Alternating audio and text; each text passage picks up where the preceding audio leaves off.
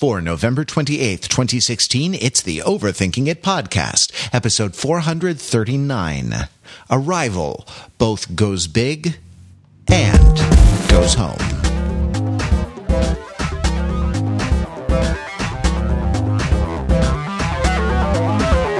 Welcome to Overthinking It, where we subject the popular culture to a level of scrutiny it probably doesn't deserve. The Overthinkers are your smart, funny friends from the internet, and we're never happier than when we were talking about the movies, TV shows, music, and so on that we love. This week, Arrival, starring Amy Adams and Jeremy Renner.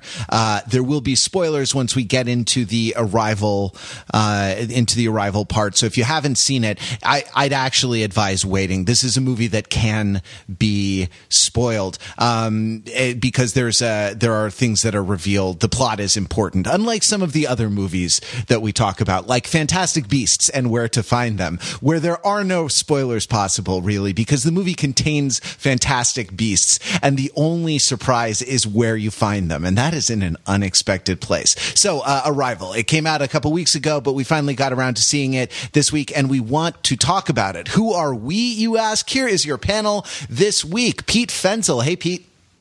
Hey, Matt. How are you doing? Non-linear, Matt. How are you? Spoiler alert! We are blessed and thankful, so thankful this Thanksgiving week to be joined by overthinker Amanda Jorda Avisati. Amanda, welcome back to the Overthinking podcast.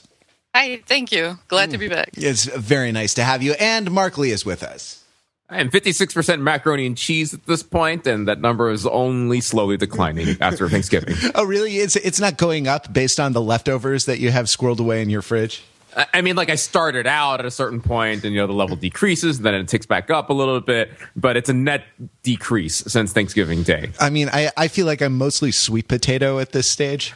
There's and I had like a small vat left in the fridge, but the only way to eat a vat of sweet potatoes is 3 or 4 pounds at a time. I'm Matt Rather, your host. Before we get to Arrival, let's talk about another cinematic masterpiece that is on the on the boards. It's not really on the boards. That's more of a theater thing. That is in the theaters this week. That's right. Bad Santa 2 opened, and I know nothing about it other than it's called Bad Santa 2. And I said to Pete, I said, wait, isn't that the one with the Jackass guys? And Pete replied, No, that's Bad Grandpa. And it made us realize that there are so many movies about incompetent people. You think movies are about heroes. You think movies are about, like, many years ago, a prophecy was foretold that a hero would rise from among the people, and the Joseph Campbell monomyth and the kind of the Star Wars story or the action movie kind of thing, people rising to the occasion. No, what people really want to see is incompetence and failure, which really puts the election in perspective. So in honor of the advent, if you will, of Bad Santa 2, in honor of the bad advent of Bad Santa panel, your bad question of this week is, we'd like to propose another bad franchise. Now, we already have Bad Santa, Bad Grandpa, Bad Ass, Bad Boys, Bad Dads coming out, Bad Moms already been out, Bad Teacher, Bad Lieutenant 2, Port of Call, New Orleans. So those are off the table. But any other bad franchise that you want to propose, tell us what it's called and tell us what by and large it concerns. First in the alphabet, drink, if you are playing the drinking game, because it's our friend Pete Fenzel. Matt, whenever I get gloomy with the state of the world, yeah, I think about the food court at the Garden State Plaza in New Jersey. Oh, yeah. And the general opinion started to make out that we live in a world of hatred and greed, but I don't see that. It seems to me that bad is everywhere. Often it's not particularly dignified or newsworthy, but it's always there. Fathers and sons, mothers and daughters, husbands and wives, boyfriends, girlfriends, or friends, all deliberately living for no other purpose than to be bad at the thing that they are being called to do at any given moment. If you look for it, I've got a sneaking feeling that you'll find that bad actually is all around.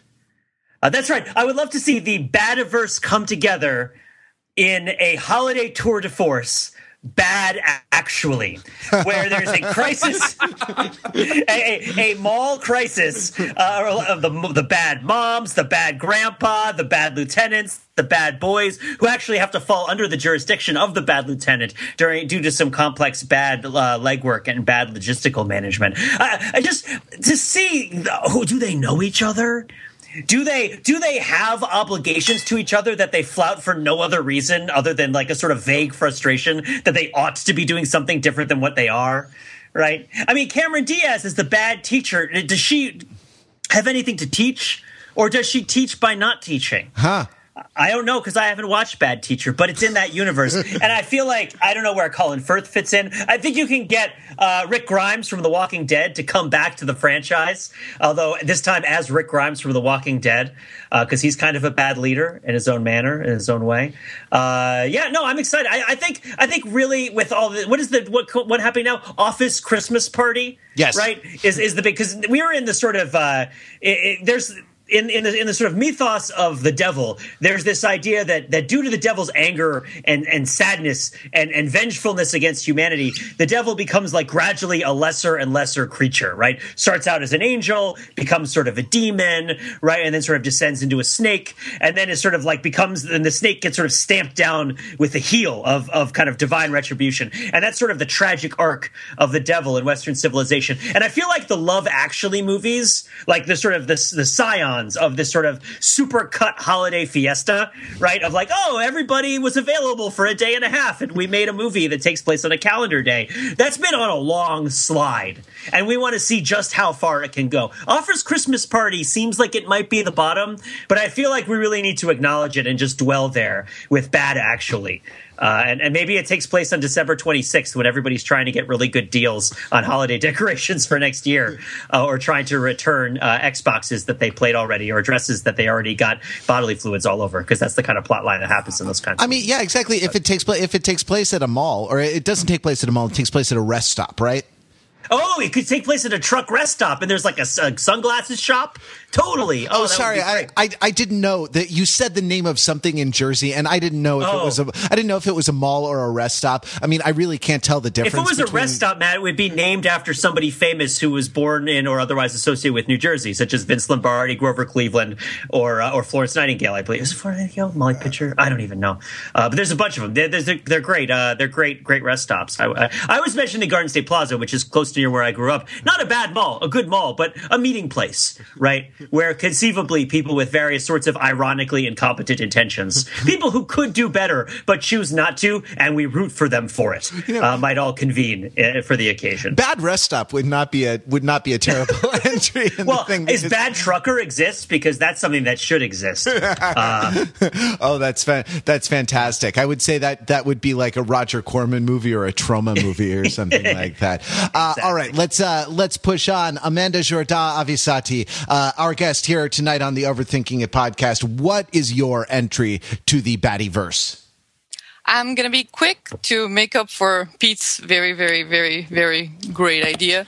But mine is, from the brilliant minds behind Das Geodreieck comes Bad Collage. It's like voodoo, but with paper and scissors. Little kids are making collages at home. They're home from school. They don't want to do homework because who wants to do homework? So they're cutting up, magazines, and they cut up a model's head because, little kids don't have like motor coordination skills. So they cut the model's head off, and the model, wherever she is on vacation in Fiji or whatever, her head just falls off. Oh wow! Got it. So they become like become voodoo doll. They become voodoo collages. Yeah. Like every magazine now is a voodoo doll. Oh yeah. So I thought. Oh, sorry. Yeah, that's exactly what I was going to ask. You're gonna have to unpack the. You're gonna have to unpack the reference for us clueless non-American cinema files. Oh, which reference? The Das Geodreieck at the beginning? Yeah. Oh, that's a terrible movie. That sounds like a word you just made up. No, that's a real word, but that's a terrible movie idea I made up with friends like 10 years ago. It's So you just mentioned a movie that doesn't exist. That Well, we just I made it up. Like a prominent film in Brazilian cinema. I made it up, and Bad Collage came from my mind. So technically, the brilliant minds behind Bad Collage are the same as the brilliant minds behind Das Geodreieck. I smell franchise potential here because Yes, kids exactly. don't just do collages. They do all kinds of art projects badly. So I feel like Bad Collage could have a sequel in like Bad Watercolor, Bad Sculpture, bad decoupage, bad, and on through every, bad clay ashtray. Right, and on through every kind of bad art project that a child brings home to his or her parents, and has to be like pinned up on the refrigerator or put in a position of honor on the coffee table or something like that. You know. It would be very good. I thought that the horror angle was going to be you were going to give the children X-Acto knives to do the collage with instead of safety scissors, because that's like I recall in a graphic design class in college I sliced myself pretty badly with an X-Acto knife, but so I suppose Well, even they're murdering people anyway. It's already you don't have to keep pushing. it's true. Do they know they're murdering people though? Well, I think they find out eventually. Like maybe they move from magazines to pictures of their families, and Right. they go and cut Dad's forehead, and Dad's forehead suddenly disappears, Yeah, that's or falls off with lots of blood gushing. I'm loving this, and the child is at one end of the hall holding a holding a picture of mom, and mom's at the other end of the hall trying to cajole or beg or plead. This is really good. This is a good horror movie. I almost feel like this is too good. This is too good to be bad. It's a bad collage in that it's a collage that does evil, and not that they're Oh yes, my collages are very competent. yeah. Mark Lee, next in the alphabet. What is your entry in the Badiverse? Okay, I thought you were going to steal my thunder by mentioning Bad Trucker earlier, but because it's very similar to my concept, which is Bad Drivers. I think Bad Trucker is like sort of a horror movie kind of thing. The trucker does evil, but Bad Drivers is about people who are bad at driving. Right? The movie starts out with everybody in defensive driving class, or like sort of like a remedial driving class, and they're guilty of all the driving sins: driving too fast, driving too slow, distracted driving, drunk driving, anything else you can imagine that qualifies a bad driver. But they all come together and learn the value of public transportation. That's right. My movie is really going to be political propaganda about government funding for public transportation so that these bad drivers don't have to be on the road to endanger themselves and others, and that they can get where they need to go in a safe and environmentally conscious manner. I think that's the plot of Soul Plane, if I'm not I'm not positive, though. It's been a couple years. I've had it with this mother effing soul on this mother effing plane. Okay, so I was thinking that it was going to be a Scared Straight Red Asphalt style driving school movie, but not so. Not so, you say. It's actually sort of agitprop to promote the idea of public transportation in municipalities like Los Angeles. That's correct. Yeah, I mean, I am a firm believer that some bad drivers cannot be rehabilitated. Let's be honest. Some people, not the less people on the road. And by people, I mean people in general. The less people on the road, the better off we all will be. This summer, some bad drivers will never learn. No, I don't know. We'll have to workshop that. Mine, I want to do a sort of like Pete's, but I want to do. You know how the Wayans brothers, the Wayans establishment, did a series of parody films. Right, Scary Movie and so on. A haunted house I've talked about on the podcast before. Yeah, their it's Paranormal Activity parody. Yep. Right, and there were several of these. I can't call them all to mind, but The Spartans. I don't know if that was them, but yeah. Well, right, that all of those, it's sort of inheriting the mantle of the Zucker brothers a little bit, right? Like with Airplane, being a parody of disaster movies and things like this. I want to do bad parodies of like classic films that are about competence or extraordinary bravery or extraordinary accomplishment.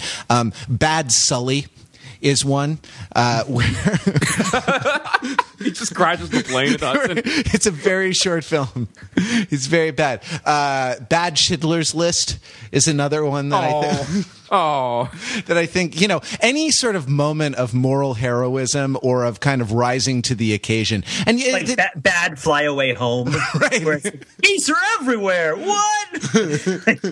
Those geese don't follow the rules. No, just bad Fly Away Home is you just shoot all the geese and you have you have game birds for dinner. You have game birds for days. And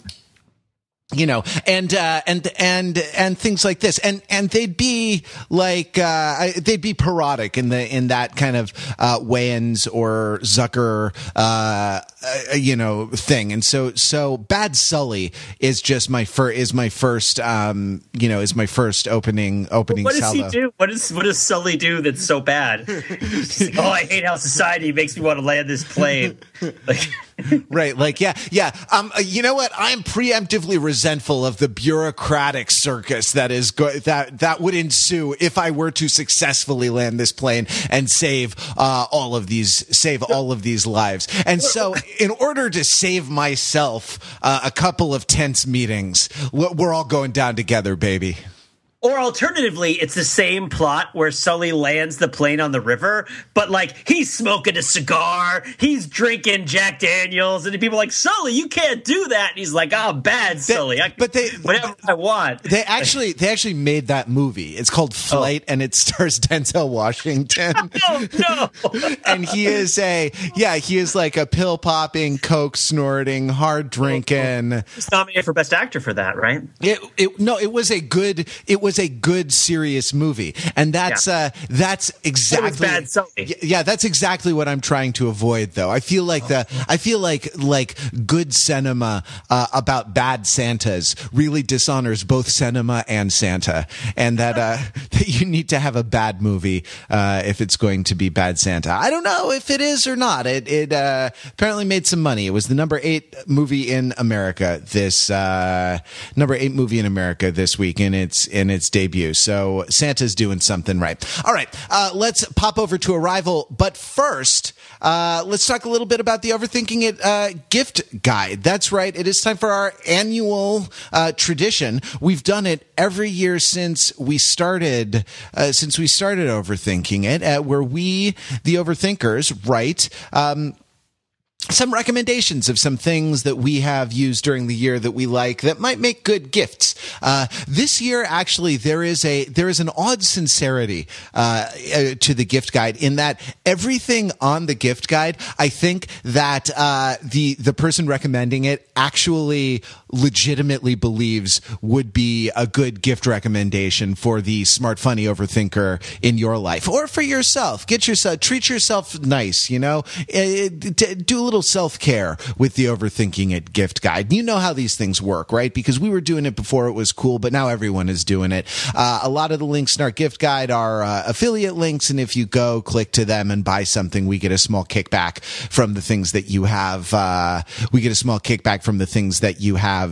Purchased there. Actually, anything, whether or not if you initiate the session, if you go to Amazon from one of our links, whatever you get, we'll get credit for, even if it's not the thing that we recommend. Though you should definitely get the things that we recommend. They, as I say, we're not trolling anybody this year. There's no Yeti cooler, which, Pete, I don't think you actually meant for anybody to buy a Yeti cooler, did you?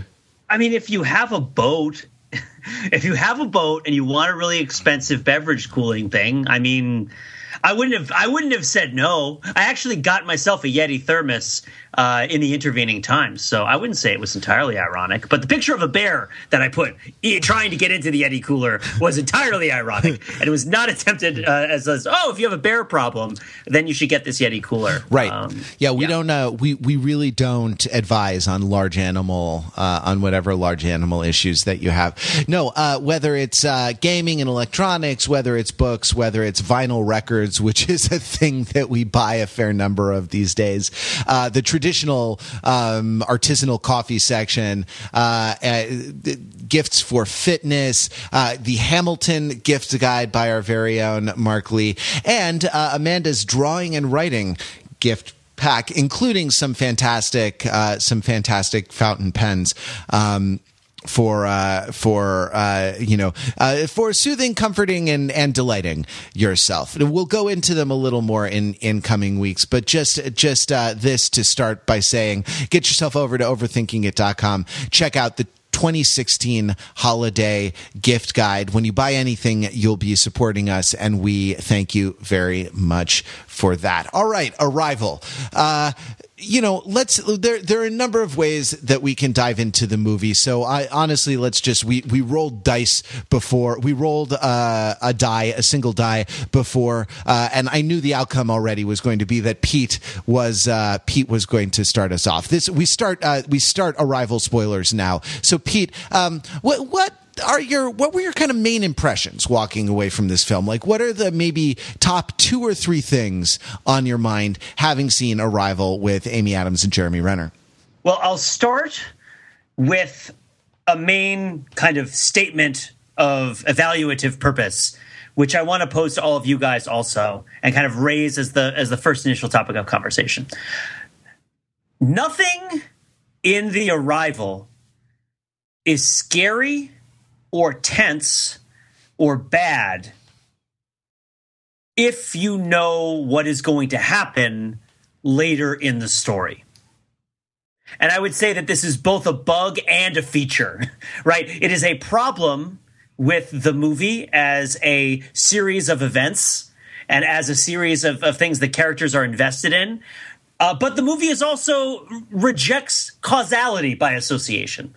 Maybe not as its core message, but it must, to a degree, reject conventional notions of causality in order to follow through on some of the details of its premise. And so I would say that there are a lot of scenes in The Arrival that are tense and are intense and sort of lead you in and have kind of a sequential escalation to them, which if you were to look at them, through the mind of a heptapod, right, with the mind of a heptapod or the mind of a heptapod fluid human who's learned to dream in heptapod, they would not be scary, and that Arrival is saying something about our lives and the human condition by putting that out there, but is also posing itself a problem in its storytelling. I don't know. So, because I feel like with The Arrival, you have the issue of it's a movie where there are protagonists and they have problems and they have relationships and they get through the problems and they deal with the relationships and there's kind of payoff and it functions like a movie. But at that, it has huge problems that it has to get through as it goes. And there's also a piece of speculative science fiction based on some theory of mind and language, which we'll get into later. But I wanted to touch on that first part, Arrival as a sequence of events that rejects sequentialistic thinking in general, right? What did you guys think about that? I'll kick it to Mark first, because I know he had kind of a sour taste in his mouth from Arrival, and maybe it intersects kind of with this sort of notion of like, well, does it all matter? Does any of it matter? With all of the paradoxes and all the other kinds of stuff. All right, okay. I don't know if I would say I had a sour taste in my mouth, but I think it was just, it's not so much a sour taste in my mouth, it's more sort of an ambivalent, slightly confused feeling in my soul. How about that? In your soul? Different organ, yeah. Okay, so just first to address your main observation about how the movie challenges conventional notions of sequentiality and causality of events, right? To make sure I'm understanding this correctly, you're basically saying, like, all the tense moments about, like, what's going to happen, are these characters going to survive, it all kind of breaks down. It doesn't matter because especially later on in the movie, when you realize that everything is going to be okay because Amy Adams, I guess, can see into the future. It's just a question of why. And, like, maybe... Pete, am I correct in saying that, like, once you figure that out, it kind of sucks out some of the drama and some of the tension out of the movie? Is that kind of what you're getting at? Yeah, I would even say it works. I think it works on a lot of levels. I think imagine, they're walking into the hole, right? They go into the spaceship aperture. They go into Docking Bay 94 or whatever, right? And they do the whole dancing on the ceiling, metal storm, gravity shift thing. And they walk on the side of the wall and they go up to the big screen and they talk to the heptapod. Mm-hmm. Once you know what the heptapods are, like, you'll find this out later in the movie. You don't even have to get into the future telling stuff. Once you find out what the heptapods are, what their agenda is, what's going on, there was never any risk of them going into the spaceship. It was never dangerous. It only appeared dangerous because it was unknown, right?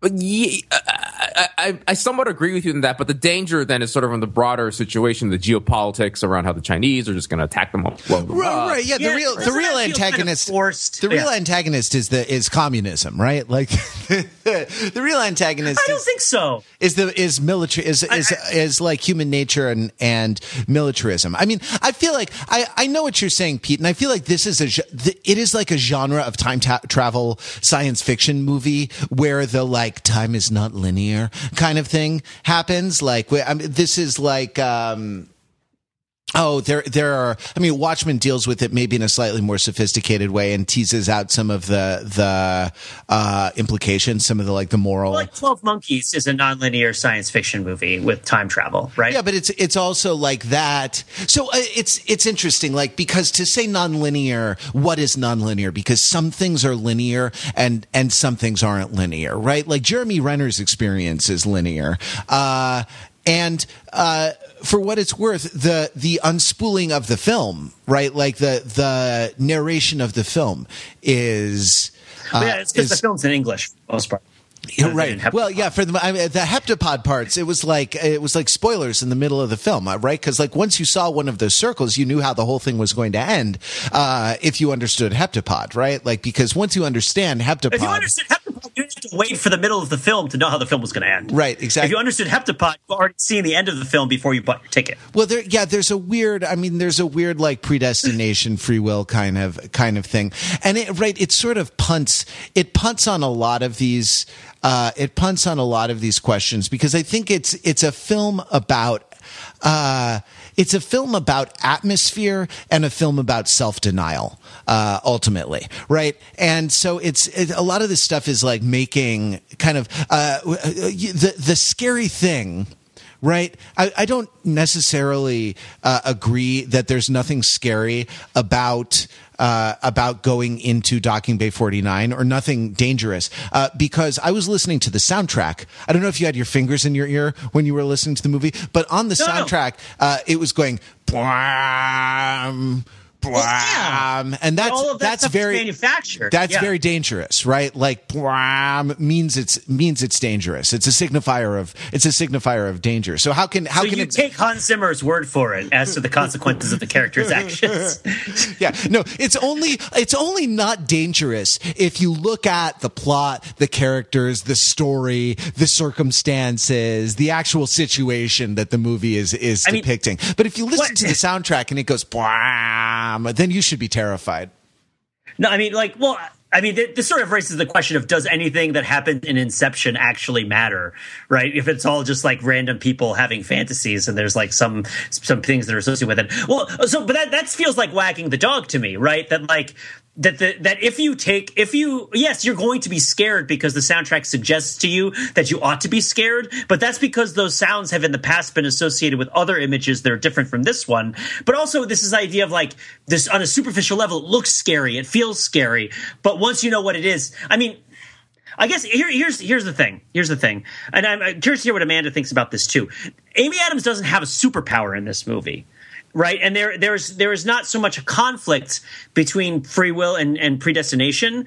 The movie makes like a definitive statement on the nature of time and existence, which is that time exists simultaneously, right, in multiple dimensions, and the experience of time is a function of thinking language. Right, like that you perceive through your conventional senses in forward and backward in time in your whole life, like Dr. Manhattan from Watchmen, like all the time, right? But because of the way that language organizes the thoughts in your mind, that dictates your perception of the passage of time, right? And we can get into whether that theory is important or not, or like matters, or whether it's been to what degree, what parts of it are true. It's certainly an overreach of something that has a grain of interestingness in it. But that's the deal, right? Is that like everything is always predestined, and to have causality, that's also a function of thinking in human language, right? If one event can cause another event, right, in that way, that's another thing that you only get to if you think like a human. Maybe that is a technology that humans have, a technology of thought that heptapods do not have, that disadvantages them, into some degree, right? But it's the idea that all of this is about perception. It's not about the underlying reality. Well, yeah, it's a narrative. So to a certain extent, it has to be about choice, right? Because it's about it's a narrative that doesn't have a lot of meaningful choices in it. And in that sense, to the degree that it falls... there are sort of there are two moments of meaningful choice, and they occur, they're kind of thrown away, and they occur right at the end of the film. Amanda, I don't want to leave this topic, though, without having you weigh in. Did you feel like you were in danger when you were watching this movie? Bwam, bwam. Be scared of the aliens. They're alien octopuses. You know what those things can do to a person. They're not octopuses. Octopods. Grab them by the octopuses. Oh. Sorry. I had to use that octopuses. Octopods. Thank you. Yeah. Let's. Sorry, but I didn't mean to interrupt you right when I asked you your question. Yeah, no problem. Well, yeah, I think at first you feel danger, and you're like looking at the canary and wondering, like, what's happening. Well, certainly when she takes off the astronaut type clothing, and you're not quite sure if like her skin's gonna break out in hives and she's gonna die immediately, or everything's gonna be okay. But I feel like this movie was generally more contemplative. Not quite sure how to say that right now. But yeah, as far as, science fiction and movies go, I thought it was a lot more just, sit down and take in the experience rather than like worrying about plot and what's happening. But then another thing that I noticed, that I think maybe this is because of like watching so much Doctor Who, but the whole, can we just get to like what happens at the end of the movie? Sure. Okay, the whole thing that happens with the end of the movie, basically, the way, the plot gets resolved, she, has a memory of her future talking to the Chinese general, and she remembers, the necessary information she needs to have in order to, do the right thing at the climax of the movie.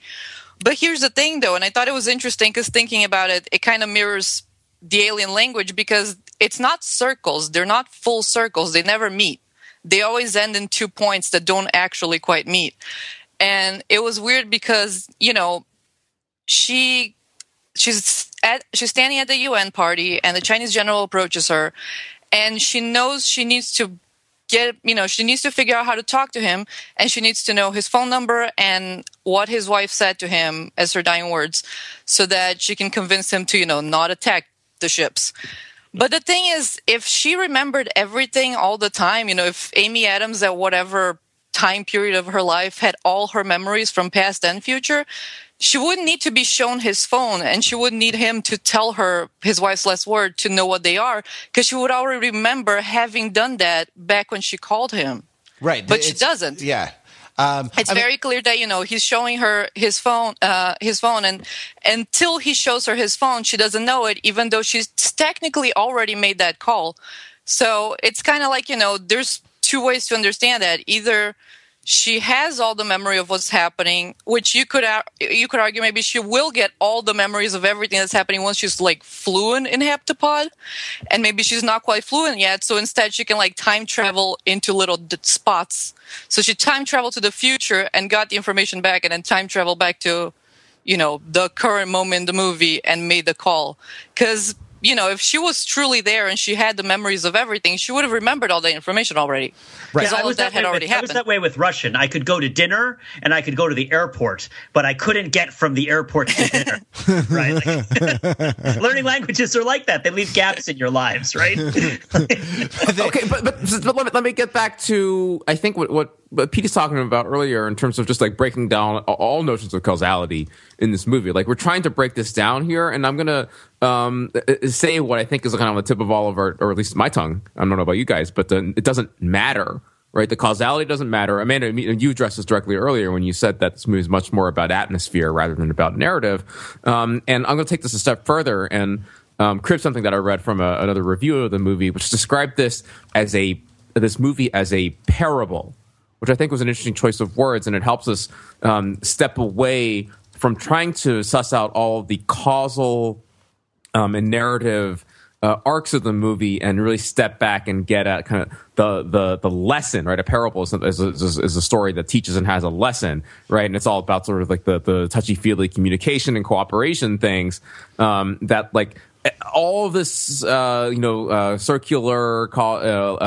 nonlinear storytelling is not meant to be questioned there, and is all sort of just there to serve up, I think, this notion of like mankind's everything's going to be okay, right? Like we're all going to cooperate. Like that is sort of a predestined thing, and it's just a question of how we work it out with each other. That I think was my charitable read of the movie, which it was I'm putting out there. I'm not saying that I 100% buy it and I'm totally satisfied by it, but I want to explore that angle of it as sort of like, the narrative doesn't matter, and it's really just there to teach us about how to hold hands and sing kumbaya to each other.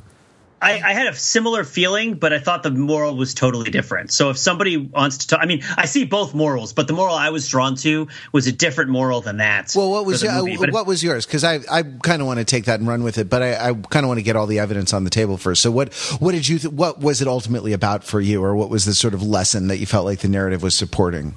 So I thought the lesson, and I think this is like this is a movie that goes big and goes small, so it's doing both. I don't necessarily think it's either or. I thought that sentence was going to. If I were a heptapod, I would have known that sentence because you would have started writing it with both hands. But I thought that sentence was going to be. This is a movie that both goes big and goes home. It has its cake and it has it in a box and eats it. If you have your cake, you can eat it. Those things are not in contradiction. But that the moral of the story was about how to confront it's about the baby. It's about the little girl, and it's about death. And it's about how to confront the reality of being alive as a human being when you know that you're going to die in the future. And in particular, how to confront being a parent when you know that your child is going to die.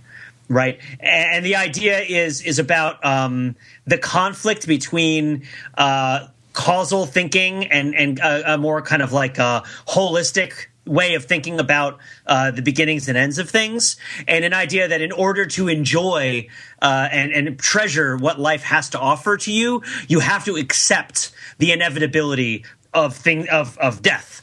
And so I saw it much less about the world learning to get along and more about the mother learning to enjoy her daughter, even though the daughter was going to have the fatal disease and die.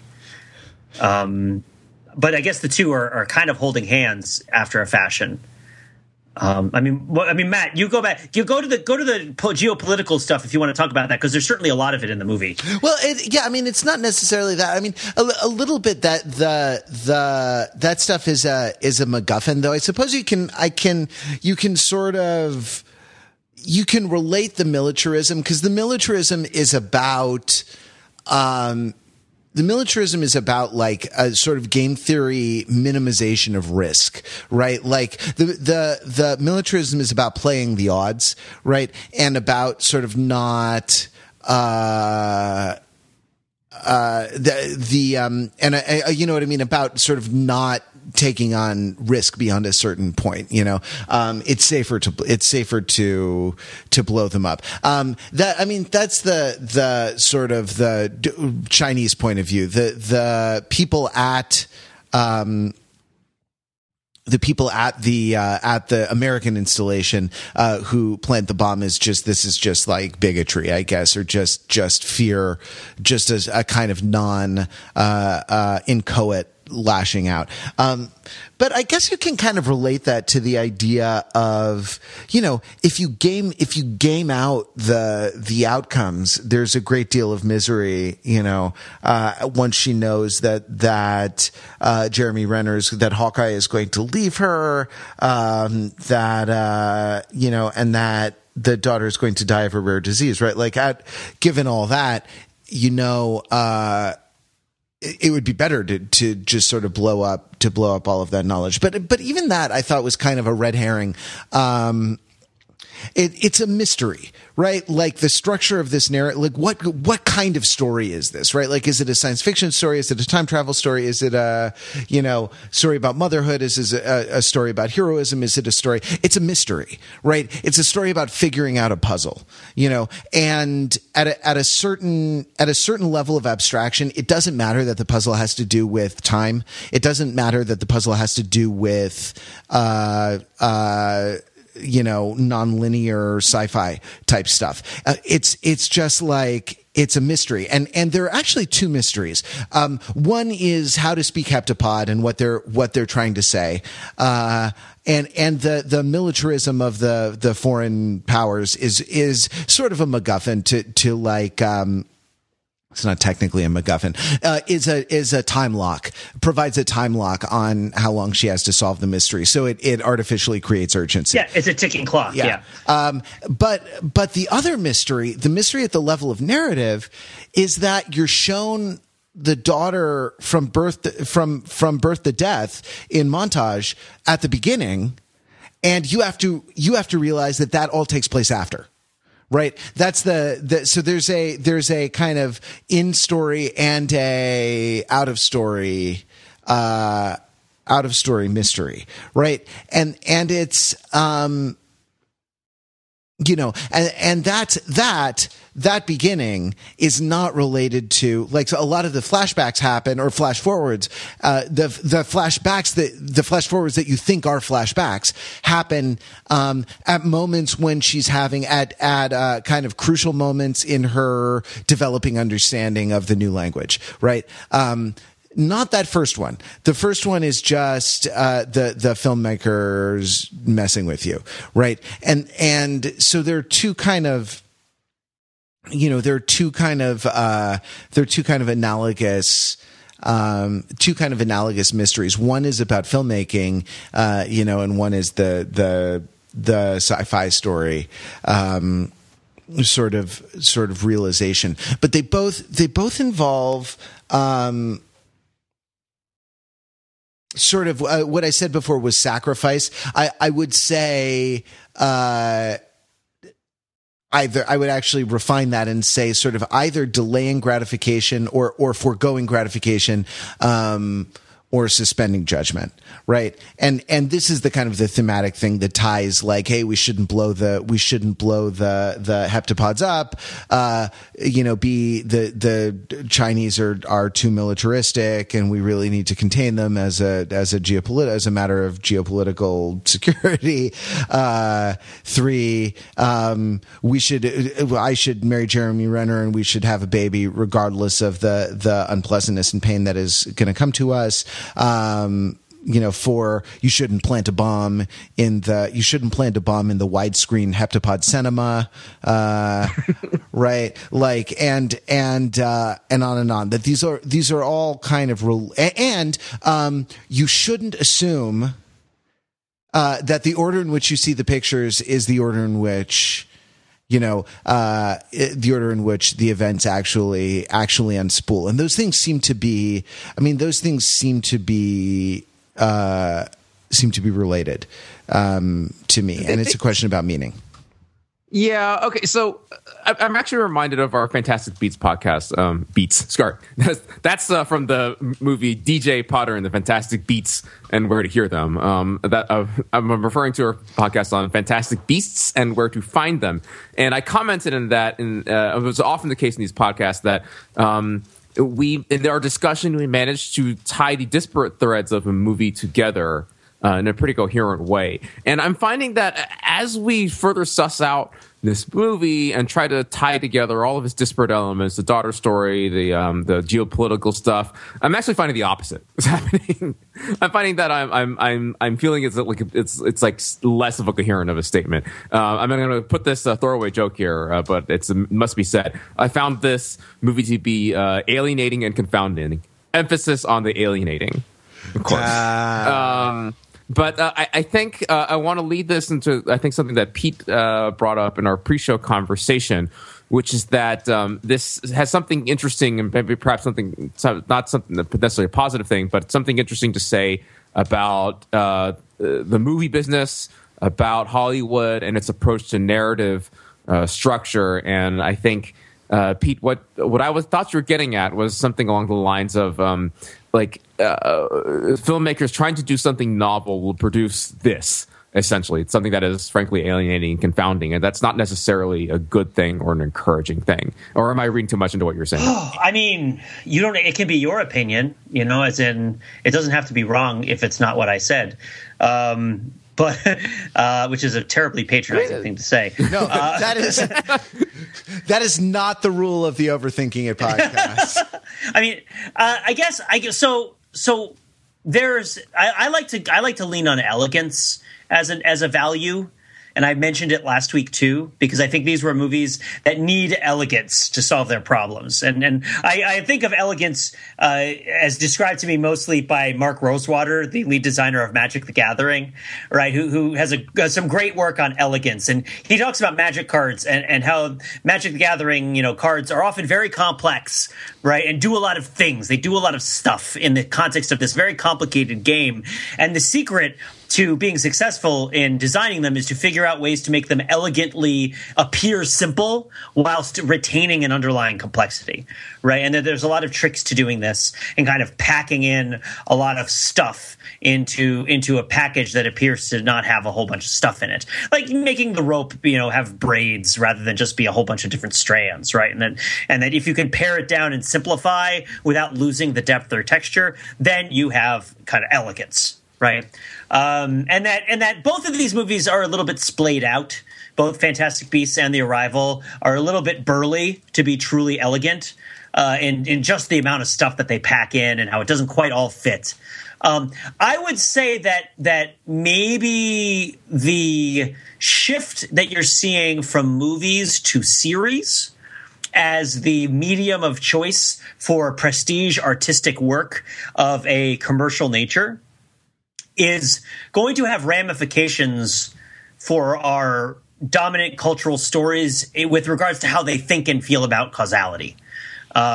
Because, there's the whole Ziegfeld movies have to have the 3 acts or whatever. I mean, obviously that's a huge oversimplification, but the idea that a movie as a story that you watch in one sitting has a beginning, middle, and an end, they're all pretty clearly delineated from each other. Even when you shy away from the restrictions and you find some sort of creative or elegant way to reposition them or change them or grow the medium, there still is a message that's baked into the medium in one way and in a variety of ways that you're either with it, you're against it, you're changing it, you're moving it. And when you shift to a different medium, then the stories might also shift in ways that aren't necessarily predictable or expected, I guess.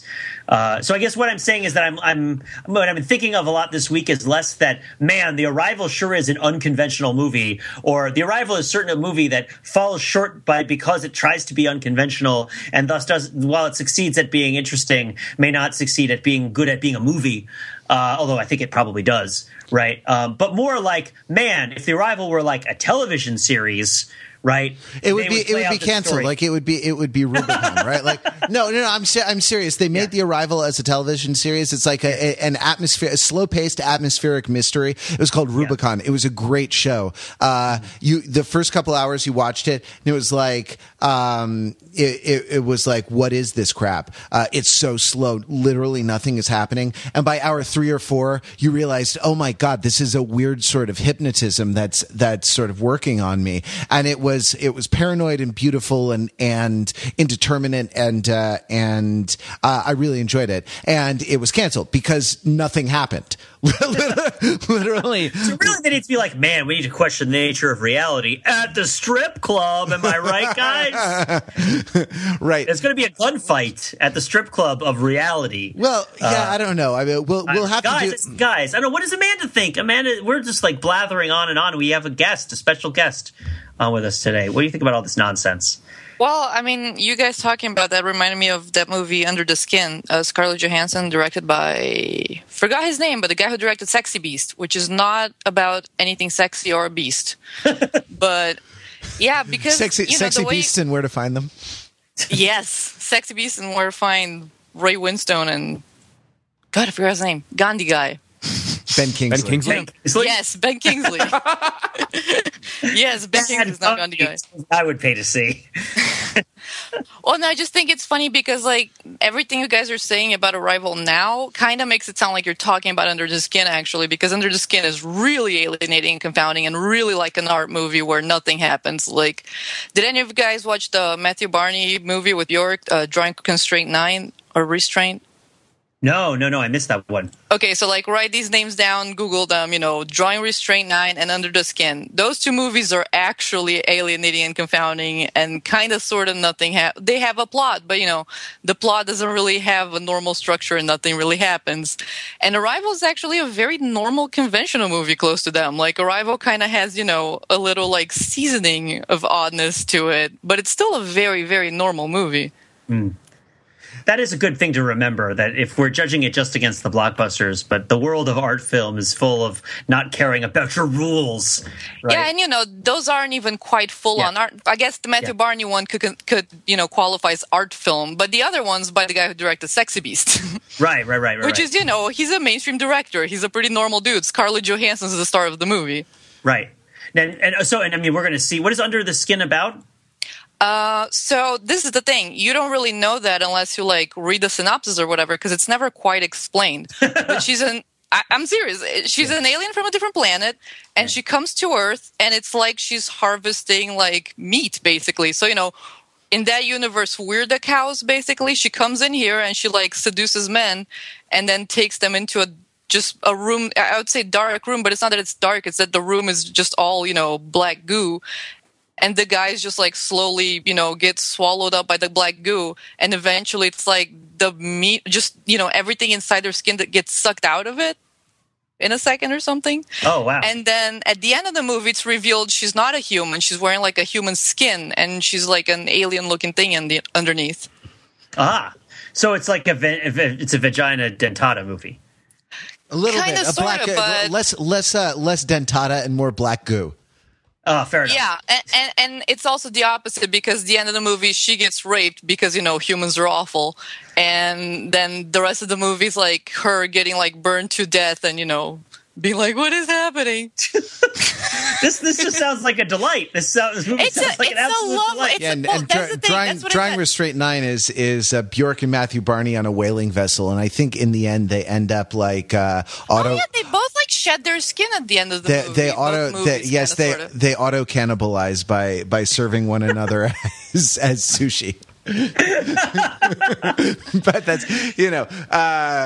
that's an Arrival right there. Booyah. Well, I think my point is that basically I think watching both those movies before I ever watched Arrival kind of prepped me to watch it, because if you learn how to just sit back and take it in as an experience and worry about plot less, it's a very pleasant movie to watch. Arrival is just lovely. Interesting. But yeah, it's definitely, Arrival is definitely a very normal like you said, if you compare to blockbusters, yeah, it does have a weird plot. But if you compare, all the movies that are out there, it's not quite that weird anymore. Well, all the movies that are out there, by counting the number of movies. I think if you weight that average by the movies that a lot of people see, it's it's a little bit different, but your point is well taken, that there are a lot of things that you can go to a movie for. One is for a narrative that makes sense, that a narrative that makes sense or gratifies, you in a way, and another is for a sense of atmosphere, a sense of sort of aesthetic, a sense of aesthetic excellence, and this is something that the film has. It's very clearly a lot of CGI, but pretty restrained, right?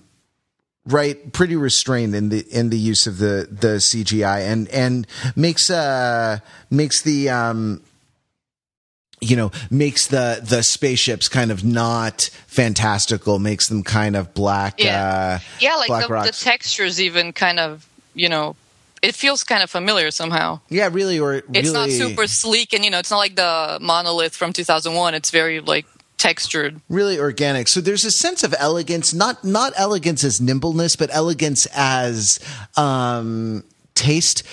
Elegance normally combines a sense of nimble facility with a sense of good taste, and this film has one, and perhaps not the other so much. But the other thing that it has is it engages this idea of language as kind of determining our our sort of cognitive limitations a little bit. That if you have, there's I don't know. It's probably apocryphal. It's a story that, like, if you have no story from like fieldwork, sociological fieldwork or something like that, anthropological ethnography, that like, I studied a tribe that had no word for the past or the future, and they just didn't understand the past or the future, and that this sort of, or like, the indigenous peoples of Alaska have 200 words for snow or something like that. That if you understand heptapod, your cognitive limitations fourth dimensionally are sort of lifted, and you can understand time in a way that we sort of understand space, right? That you kind of move in space, and you can kind of, your mind, at least your perception can move in time. And this is a new gloss on that a little bit, right? Like, you can get superpowers by learning a language is, I suppose, a kind of corollary, but not necessarily what the original linguistic theory was about how language shapes cognitive potential, or how language shapes the boundaries of thought. My understanding, I'm a non-specialist. It makes me wish we had a linguist here. My understanding is that this has been largely discredited as a way that people understand language now. But what I don't know. This was obviously a very big deal in the movie, and the heptapod sentences being sort of fully formed. She talked about like writing from both ends of the sentence at the same time, which involves an a priori idea of what the sentence is, what it's going to be, the fullness of it, and its kind of physical instantiation in the writing, and how this works. I don't know, Pete. What did you think about the theories of language and cognition that this film seemed to be exploring? I think that there's definitely stuff in the research that it refers to in the research, like the big bucket of black goo that Scarlett Johansson leads graduate students to as they dive into the research. One that I was reading something about recently, right, is the whole notion of color theory and the debate about color theory. This idea that if you don't have words for certain colors, you potentially don't see them, right? That there's a reason that in, say, like the Odyssey, the ocean is never referred to as blue. Right, it's only referred to as dark, and the notion is associated with this idea that, well, that civilization didn't really have the concept of blue. They saw blue as dark, and blue was something that developed as a sort of collective creative effort over time to identify what blue was, give words to it, right, and then thus by teaching children what it is, they can learn to see blue. The most manifest example of this in our own that you come across on like a daily basis is probably like a robin redbreast. Right, which I've always kind of wondered, well, why is they call it a robin redbreast? Its belly is clearly orange, right? Well, that's because the word for orange didn't exist, right? And it was thought of as red, right? And this idea of having tons and tons of different names for colors is relatively new. Now, the question is, can you really make authoritative statements about the visual qualia of these people? Is it just because you can talk about it? It runs into a problem. It runs into a sort of heuristical problem, or just a problem of assertability, observation, and falsifiability.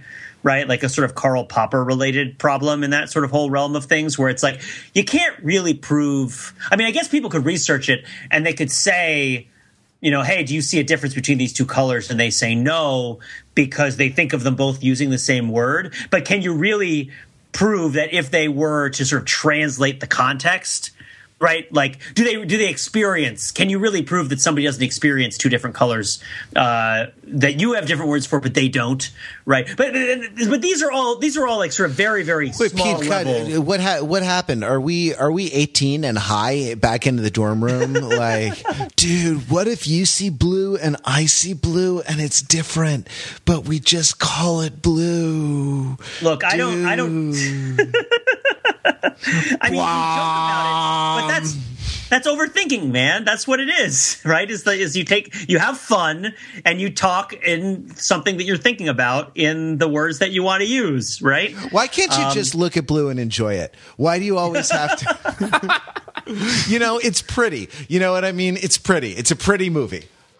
Right. Well, right, in my highly unqualified opinion, I have a teeny anecdote about this, which is that I watch a lot of makeup YouTube, which is basically girls teaching you how to apply makeup pretty much. And I noticed two things. The colors taupe and mauve don't really exist in Portuguese.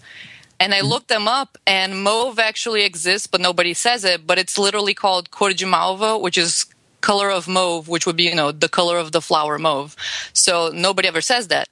And taupe is a very, very, very popular common eyeshadow shade because it's basically the shadow that, older ladies or, people who work at offices wear. It's that kind of, a little bit darker than your skin shade color. And we absolutely have no name for it in Portuguese. And I realized that, we just call it grayish brown or dark beige or whatever. And so I don't think, it's not that you don't perceive the color. It's that each individual person's going to call it whatever they think it is. And, they're not going to, the names that people use for the color aren't going to sound like they're all talking about the same color, but they are. It's just that this one color doesn't have a name in this one language. Yeah, it would be a very different movie if you made it about a fortune teller. Right? If there was Miss Cleo is the protagonist of The Arrival, and she has some sort of sense of events that are happening in the future, right? But she uses it for funny means, but the aliens come along and they teach her the language to understand. It seems odd that you would get no stimulus. Right. I guess this idea of sort of remembering. There's this claim that's baked into the movie, I think, that everybody sort of thinks about memory the way that Amy Adams does at the beginning of the movie. But then that's part of the suspense, right? Is that you think that she's talking about it in sort of a glass menagerie memory play sort of way. This is all stuff that happened in the past and we understand it imperfectly and how it all relates to each other. But then that gets flipped, as Matt said, and the big answer to this question is that it happens in the future.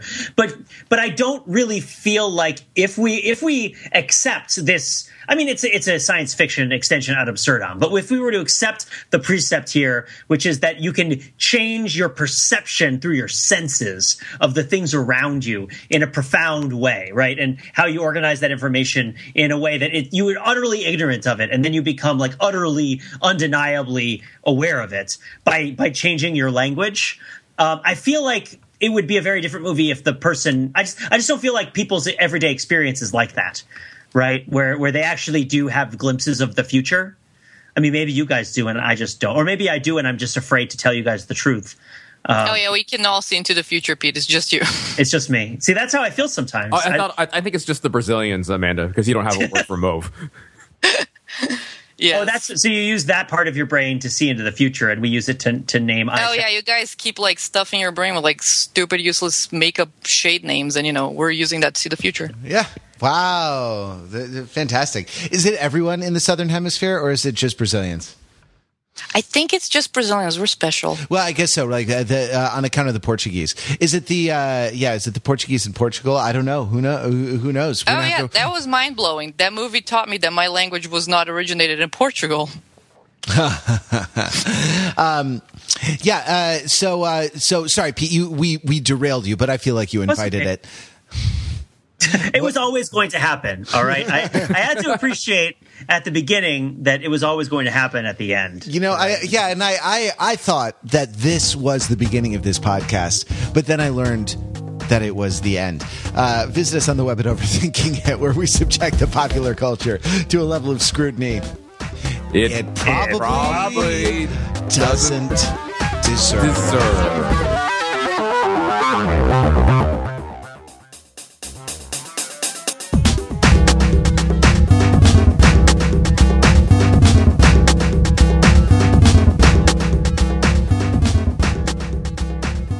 But then it did deserve, because we did subject it to that level of scrutiny after all, or before all. But the whole time we all knew that the big defining fact about Bad Santa 2 is that it stars Billy Bob Thornton. But we never said it at the time. But because time is curved, maybe the end of the podcast could go all the way around back to the beginning, and it could tell Matt that Bad Santa 2 stars Billy Bob Thornton. Pete, is that the one with the jackass guys? No, Matt. That's Bad Grandpa. Bwah! Bwah! Bwah! Inception.